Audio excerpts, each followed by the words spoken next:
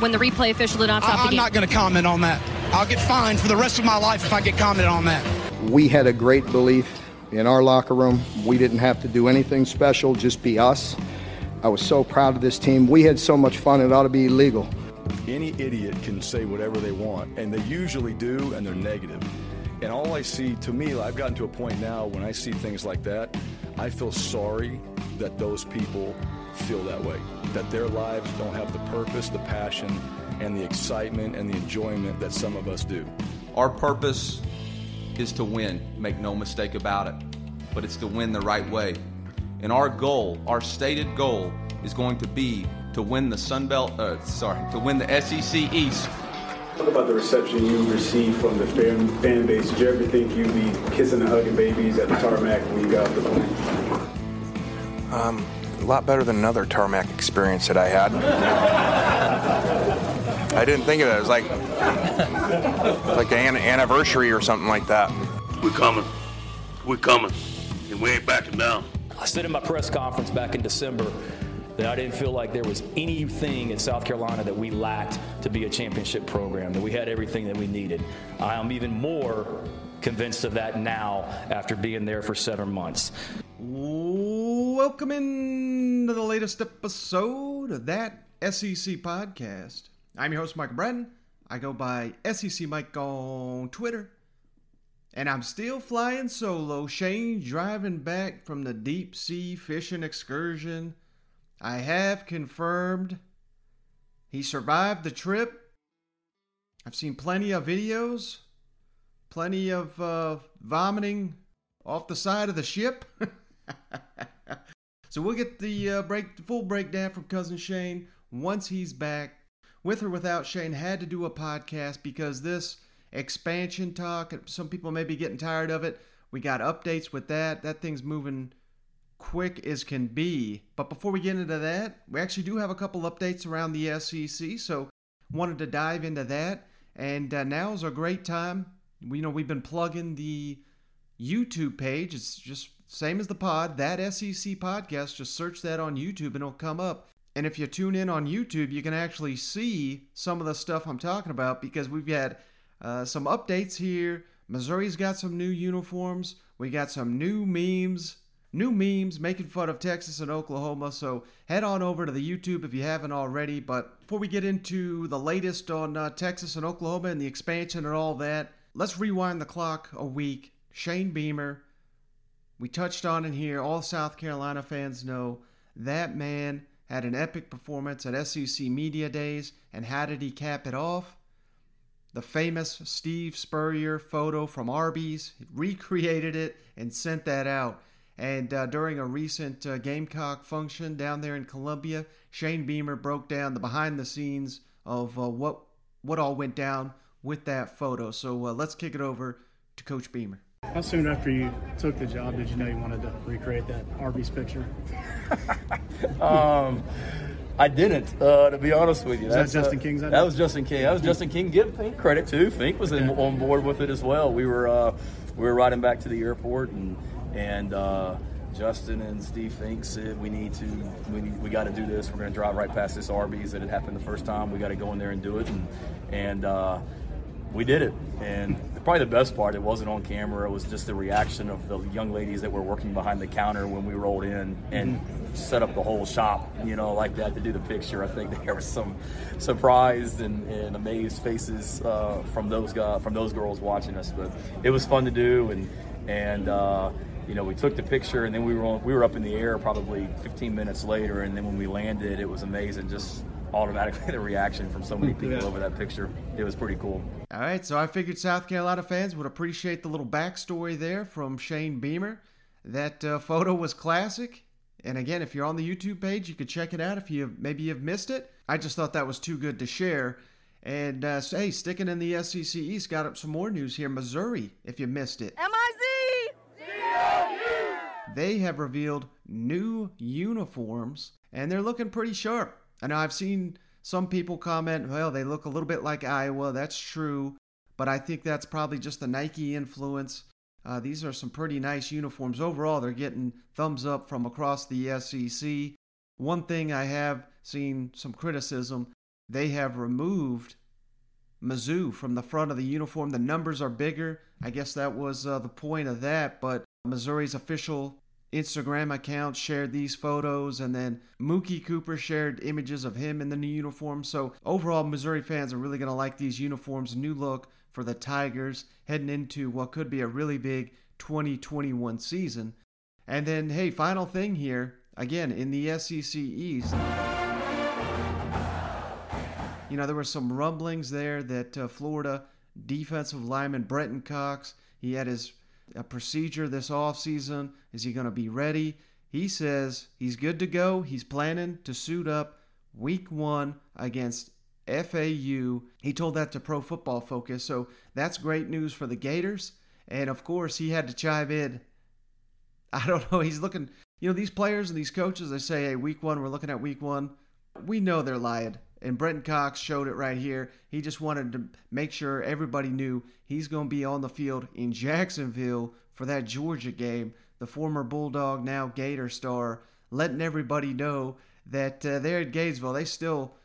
It's months and months away, but they got their eyes dead set on the Bulldogs. Sounds like they're playing up the disrespect card there in Gainesville, so you love to see that.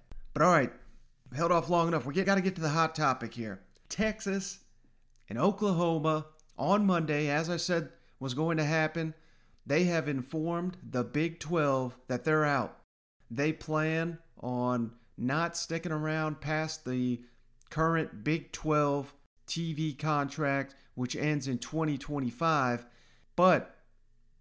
And that may seem like a long way out, but, all indications, we've seen Brett McMurphy suggest that they could be playing in the SEC, Texas and Oklahoma, that is, by 2022. And now we've got Matt Hayes, been on the show, Saturday Down South Insider. He has got a source in the SEC saying the expectation is for Texas and Oklahoma to play in the SEC in 2022. It doesn't do anyone any good for them to be in one conference and committed to another beyond that 1 year. So, yeah, look for Texas and Oklahoma. I mean, this thing is in hyperdrive. The presidents of the SEC, they are set to meet on Thursday, according to Ross Dellinger of Sports Illustrated. Meeting on Thursday to vote whether to approve Texas and Oklahoma into the SEC. It takes 11 of the 14 schools to vote yes, and I promise you, it's going to be 14-0. The SEC is voting Texas and Oklahoma into the league on Thursday. So, my goodness, I mean, here we go. That would be officially 8 days since the news leaked that these two were interested in joining the SEC to it happening. That is just incredible. And that gives you a good indication of how far down the road this was when this leaked. And I don't care what anybody says. All the credit in the world to Brent Zerneman of the Houston Chronicle. Nobody saw this coming. I mean, they could have, anyone that said they did, I think they were just guessing. Because he leaked it, and about half the people I knew didn't even know if it was real or not, because this thing was kept so close to the vest. Credit the SEC, credit Texas and Oklahoma. And hell, the allegation there is that Texas A&M leaked this. Brent Zerneman suggests that's not the case, but we'll just have to take him at his word, and he's the guy that broke the story, so I trust him over anybody else when it comes to that. But it's just hilarious because the fact that, this is not even official. It feels like it's the worst kept secret in America, yet here we got the official Ole Miss Twitter account welcoming Texas. Well, I say welcome. They troll them. They're trolling them, welcoming them to the SEC. If you missed it, again, this is on the YouTube, so if you're checking out on YouTube, you'll get to see what I'm talking about here. But the official Ole Miss Twitter account posted 2 photos, one of Ole Miss beating Texas and one of Ole Miss beating Oklahoma, saying, hey, it just means more. Welcome to the SEC. So you got to hand it. I mean, I know Lane Kiffin's not behind this Ole Miss Twitter account, but it sure looked like it there. I just think, this is fantastic. This is giving you a good indication of that gives you a great indication of the welcome wagon that'll be out when these two come to the SEC. I mean, they're not going to be beloved by any means, but I just thought it was great. It just means more, as Ole Miss says, and the trolling just means more there in Oxford. So I thought that was great. I want to give credit to the Tucker Partridge, who I said, hey, it's only 47 days. As this podcast comes out, it's actually 46 days until Arkansas beats Texas in Razorback Stadium. And he's got Houston net with the horns down. So I thought that was great. You know, just the memes are rolling in right now with the news that Texas and Oklahoma are on their way to the SEC. And again, I'm telling you guys, this is going to be the best damn thing that ever happened to the SEC. It's going to be great for every team in there. I cannot wait for it. We got one more from a Texas A&M grad, Star Killer 613. If you see someone wearing a Texas A&M shirt, chances are they went to Texas A&M. If you see someone wearing a Texas University shirt, chances are they went to Walmart. Oh, so the bad blood is flowing already. I mean, this is terrific.